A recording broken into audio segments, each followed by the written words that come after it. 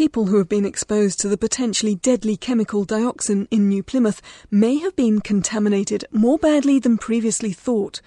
The government has acknowledged that some of their illnesses are linked to dioxin exposure from the former Ivan Watkins Dow agri-chemical plant in the suburb of Paratutu, and it's launching a new health service for those affected. But campaigners fear the impact of the exposure is still being underestimated and say more action is needed. Craig Ashworth reports. From above the suburb of Paratutu, the basics of New Plymouth's dioxin saga are plain to see. I'm at the summit of a steep cone of rock on the coast at the western end of the city. This is Paratutu Rock, a sheer-sided remnant of an ancient volcanic crater, which gave its name to the suburb 150 metres below. Immediately to the south are the grey, mostly windowless buildings of the Dow Agro-Sciences chemical plant, known in the 60s and 70s as Ivan Watkins Dow. Far beyond, reaching to Egmont National Park and south and east to the horizon, are Taranaki's rich green pastures. The herbicide 2,4,5-T that Ivan Watkins Dow made here for 25 years from 1962 was enthusiastically sprayed on farms across the country to kill stubborn gorse. Between the factory and the pastures lie the homes of Paratutu, state-built weatherboard workers' houses from the 50s and 60s. But the 2,4,5-T was contaminated with dioxin, and fumes from the factory spread across the homes and nearby workplaces. Depended which way the wind was blowing. Sometimes it was worse than others. And I'd smell it on my husband's clothes. He couldn't leave his clothes in the house or in the same room because they would smell.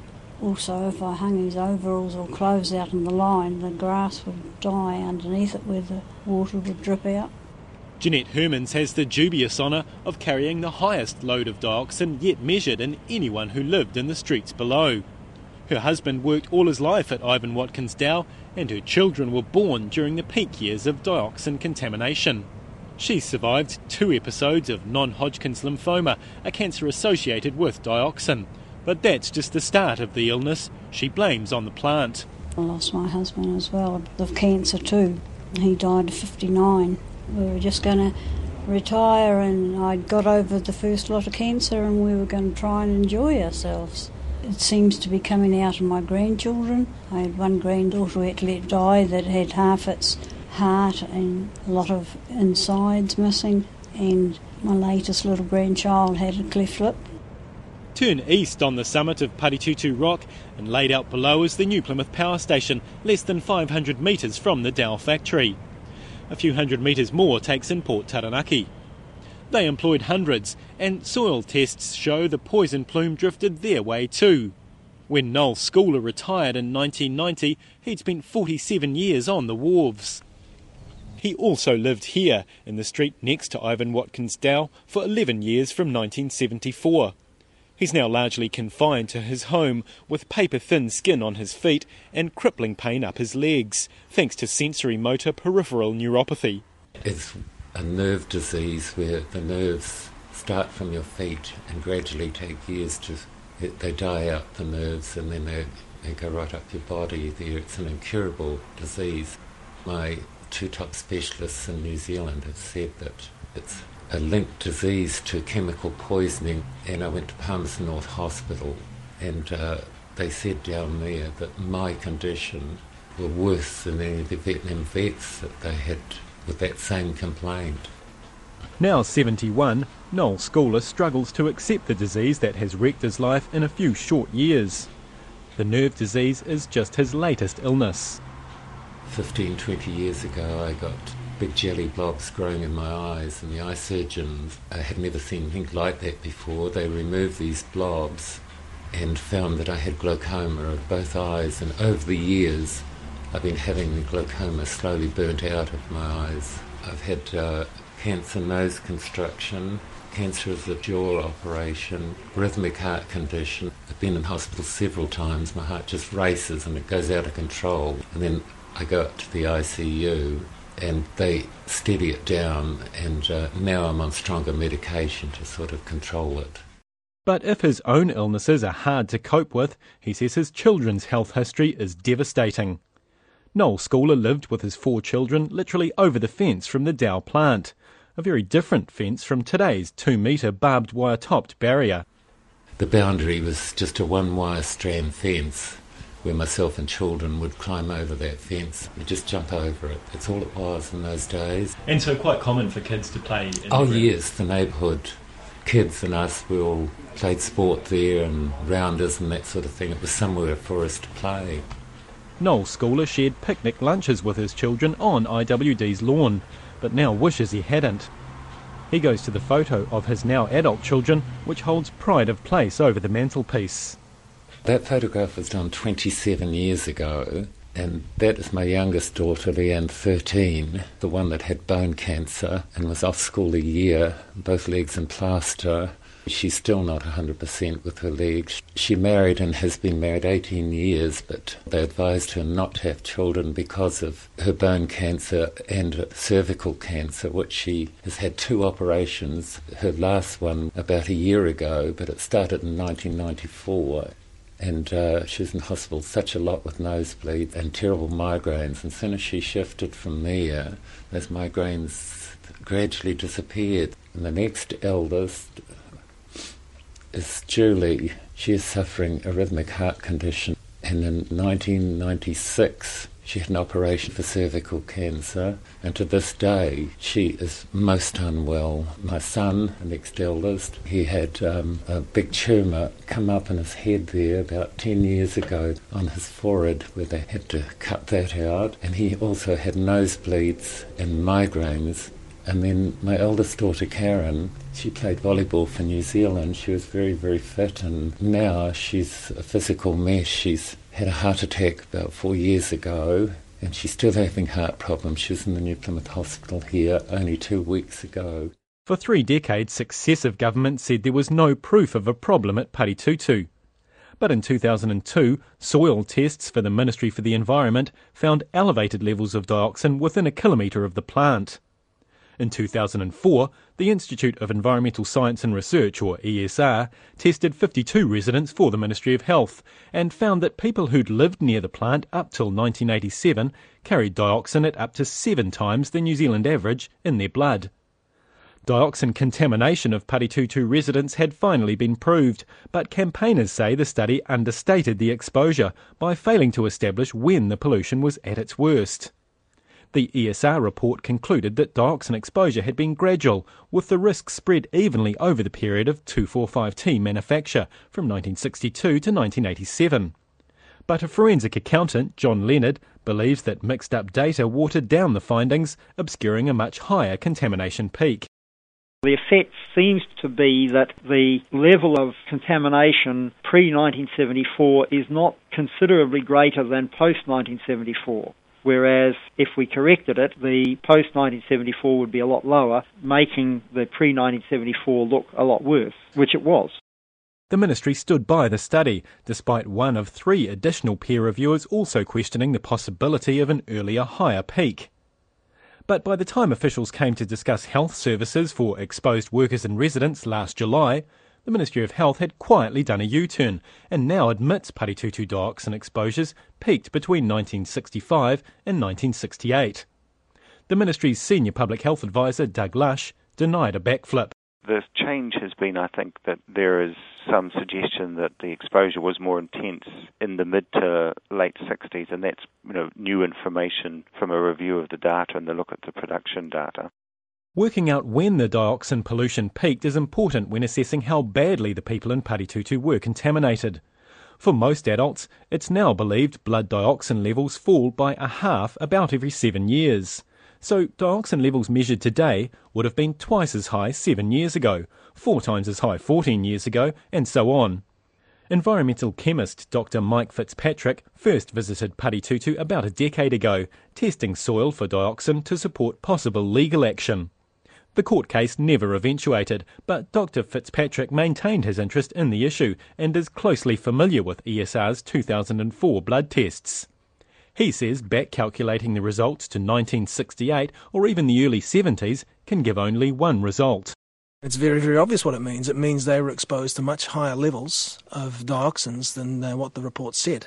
they come up with past peak exposure levels of around about 225 picograms per gram TCDD. That's the nasty dioxin. But I think if you model it, instead of back to 1987, I think if you use your modelling back to the late 60s, you can easily derive numbers of double that, up to 500 picograms per gram, even 600 picograms per gram. So more than doubled, perhaps even 3 times what ESR was saying. And because of that, there's a much greater chance that there'll be health effects. I made some rough calculations, assuming a half-life of just over 7 years. Dr. Mike Fitzpatrick agrees they're useful working figures, and 2 internationally preeminent dioxin scientists also say they're reasonable calculations. We'll hear more from them later. Jeanette Herman's blood had 34.8 parts per trillion of the most poisonous dioxin, TCDD, when she was tested for a TV1 program in 2004. If her dioxin level was highest when she left Paritutu in 1973, back calculating her puts her blood dioxin then at about 650 parts per trillion.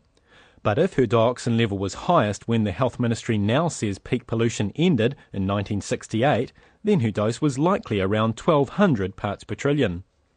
In contrast, the New Zealand average today is under 2 parts per trillion. Another resident had a level of 14 parts per trillion in 2004, a middle-range result from the ESR tests. If her contamination peaked in 1973, it would likely have exceeded 250 parts per trillion. If it peaked in 1968, she could be approaching 500 parts per trillion. Dr. Fitzpatrick says these are striking results. When you correctly look at the Paritutu data and model it correctly, it's very, very comparable with some of the ranch hand veterans. These are the people who were in Vietnam spraying and involved with Agent Orange. And so the scale you're talking about is that there are individuals resident in Paritutu who have blood dioxin values, when you adjust for age and when you adjust for times of exposure, that are on a par with some of the highest dioxin exposures in ranch hand veterans. And so that leads me to the conclusion that some of the health effects might be similar. But the lead investigator of the original ESR blood study says more recent work on the test data doesn't back such fears. Dr. Jeff Fowles says the Health Ministry's desire to have basic findings released quickly in 2005 meant analysis was less detailed than it could have been. Despite no further payment from ESR or the Ministry, he and another study team member have continued the work and hope to submit the results for publication in a couple of months. They convinced the Ministry of the earlier peak and have back-calculated exposures as far as 1965. But not all tested residents lived in the area then, so not all need to be back-calculated that far. And Dr. Fowles says age, gender, body mass and other variables also need to be considered. It's not quite as simple as just saying, well, the years have gone back farther, therefore the levels have gone up higher. When you go back and apply individual specific elimination half-life estimates for each person, which you really need to do to make it scientifically accurate, then it's very unlikely that that person would have had a 7-year half-life. Dr. Fowles' latest calculations show exposure levels not much worse than the initial estimates. What we're coming up with now is really quite similar to the ballpark ranges that were given in the ESR report. It's almost certainly going to be between 200 and 300 parts per trillion. In the grand scheme of things, that kind of a difference isn't a major difference in terms of health risk. However, another expert in the field believes previous work could have underestimated the level of exposure. Professor Linda Birnbaum is the director of the Experimental Toxicology Division of the U.S. Environmental Protection Agency. She's also a professor at Duke and North Carolina universities, a former president of the U.S. Society of Toxicology and current president-elect of the International Union of Toxicology. She's written more than 300 peer-reviewed articles, well over 100 of them on dioxins and PCBs. When estimating past exposures to dioxin, she's helped develop physiologically based pharmacokinetic modelling, or PBPK, which aims to better match what really goes on in human bodies. We do know that the half-life is dose-dependent. So the higher the dose, the more rapidly it will be eliminated from the body. Professor Birnbaum says my estimated peak dioxin levels in Paritutu residents are high, so the levels would have decreased steeply in the years immediately after the peak. It means a reconstruction of dioxin levels back through 3 decades or more would result in much higher initial levels. Professor Birnbaum was the senior author on a pivotal study on the US Army Agent Orange sprayers, the ranch hands that Mike Fitzpatrick compared with Paritutu residents. Our conclusion kind of is that by the way we've done kind of a straightforward back extrapolation, we may have put people in the wrong categories as to what their peak exposure was. Using PBPK modelling produced estimates of much higher contamination of the Army sprayers. Professor Birnbaum says it wouldn't be unrealistic to expect that using PBPK modelling would double my basic calculations. By that yardstick, Jeanette Herman's blood dioxin levels could have approached 2,500 parts per trillion in 1968. Even the woman in the report whose blood dioxin was 14 parts per trillion in 2004 could multiply back to 1,000 parts per trillion in 1968. Again, the New Zealand average today is under 2 parts per trillion. There's no agreed safe limit, but the World Health Organization recommends making every effort to reduce exposure as low as possible. The Ministry of Health says calculating past exposure levels isn't very helpful. Its Deputy Director of Public Health, Dr. Fran McGrath. There's another discussion about whether knowing the level of dioxin exposure historically tells you very much about your health risk. And the best available evidence is that it doesn't. And that's the basis of part of the advice from the Ministry to Government around the Health Support Service. Because to be absolutely frank, the majority of people who are living in Paratutu or did live there or who worked there, their concern is about their health.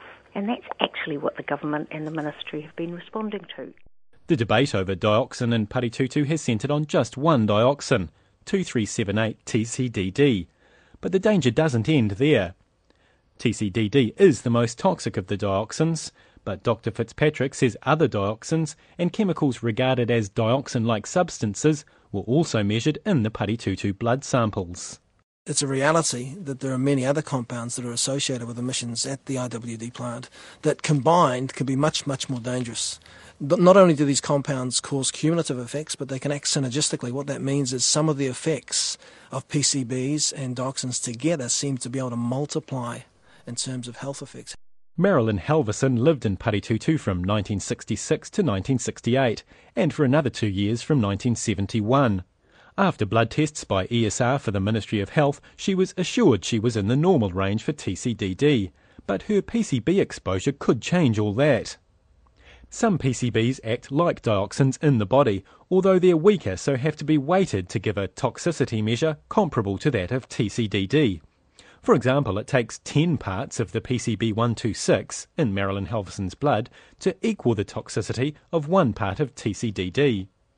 According to my rough calculations, backdating her test results 30 years suggests she had less than 120 parts per trillion of TCDD in her blood when she left Paritutu.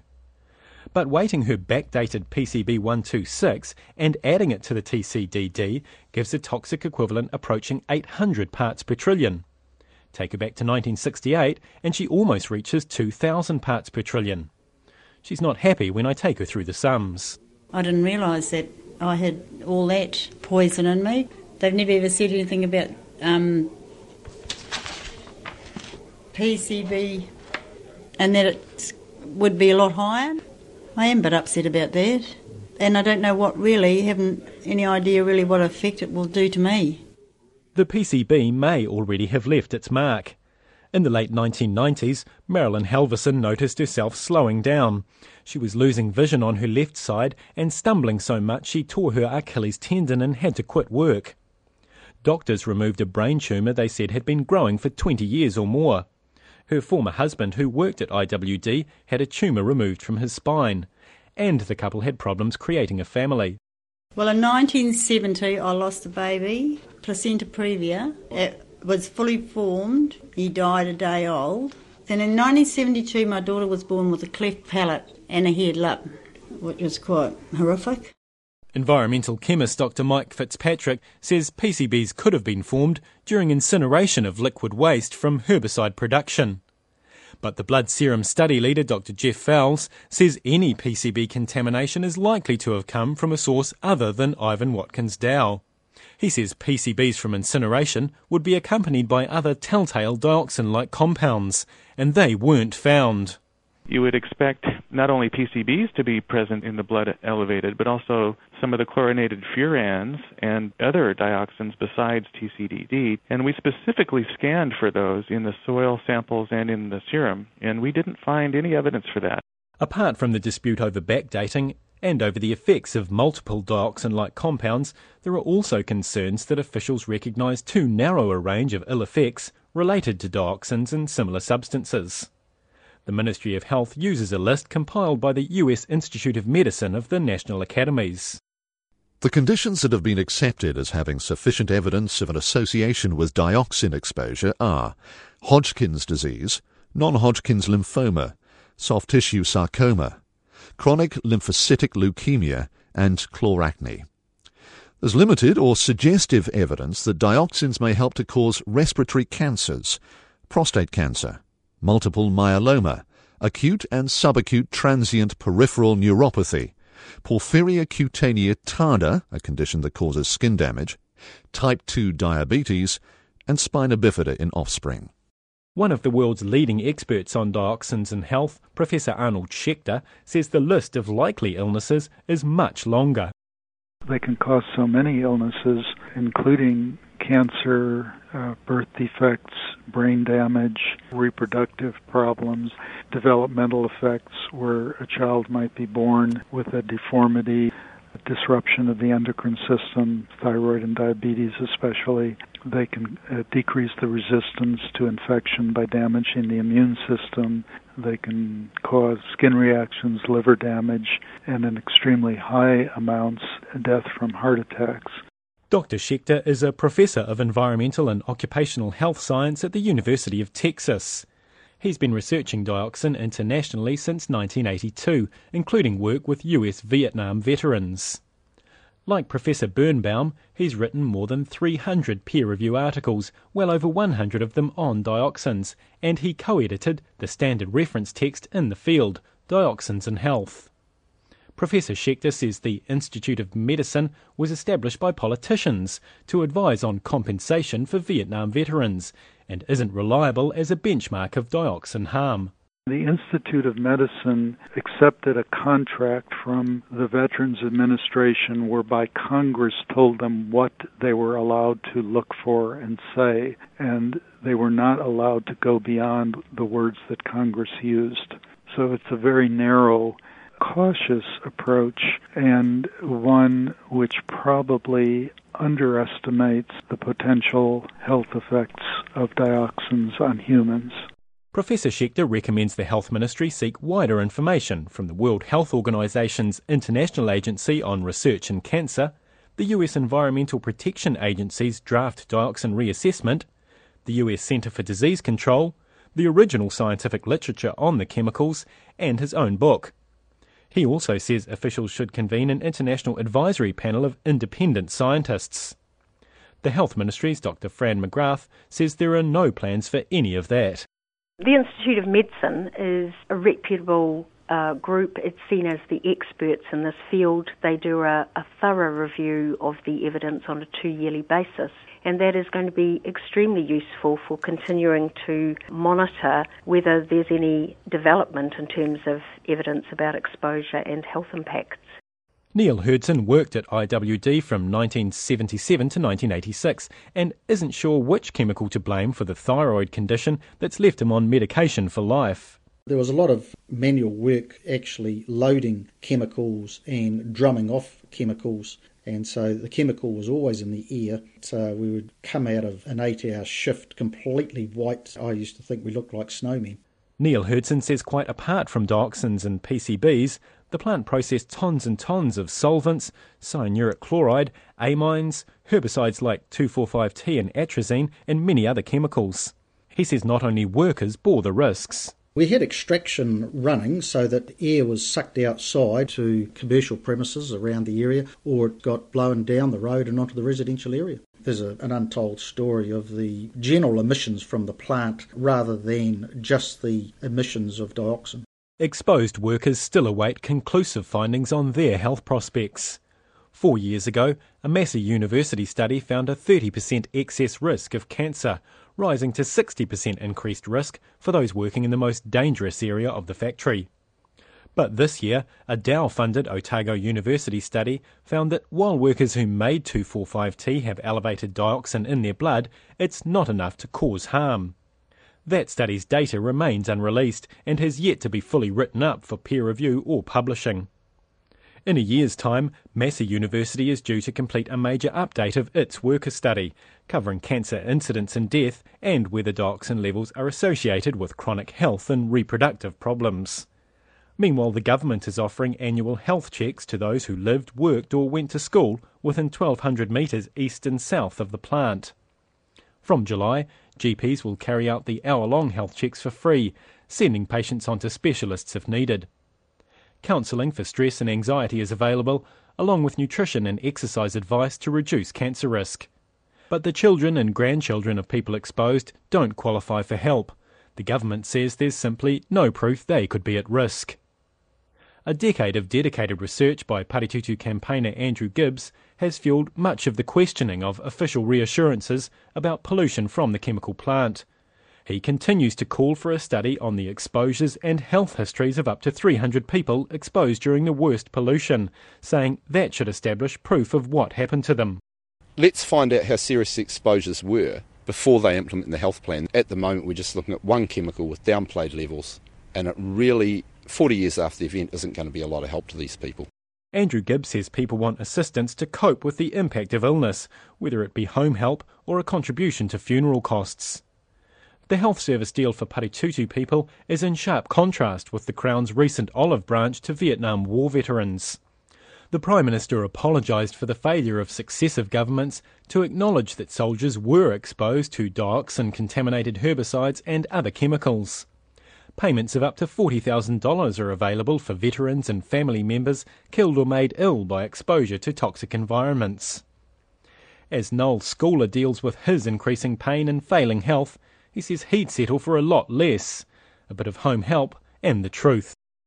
My last wishes, because of my health, is for them to turn around and say, well, look, we're sorry, this did happen, instead of them denying it all these years. And I will feel better in myself when they have the balls to turn around and say, well, look, we are sorry, this did happen in Paritutu and affected people like myself and my children and hundreds of others. And that's all I'm hoping to keep alive for that day. That's all I want. I don't want their stinking money. I just want an acknowledgement. In a letter to the Paritutu community in April this year, the Ministry of Health says, as the government has delivered its responsibilities appropriately, lawfully and with an adequate understanding of the science, a formal apology to the Paritutu community is not expected. A Ministry of Health study into birth defects in Paritutu is due out in October. That programme was written and presented by Craig Ashworth.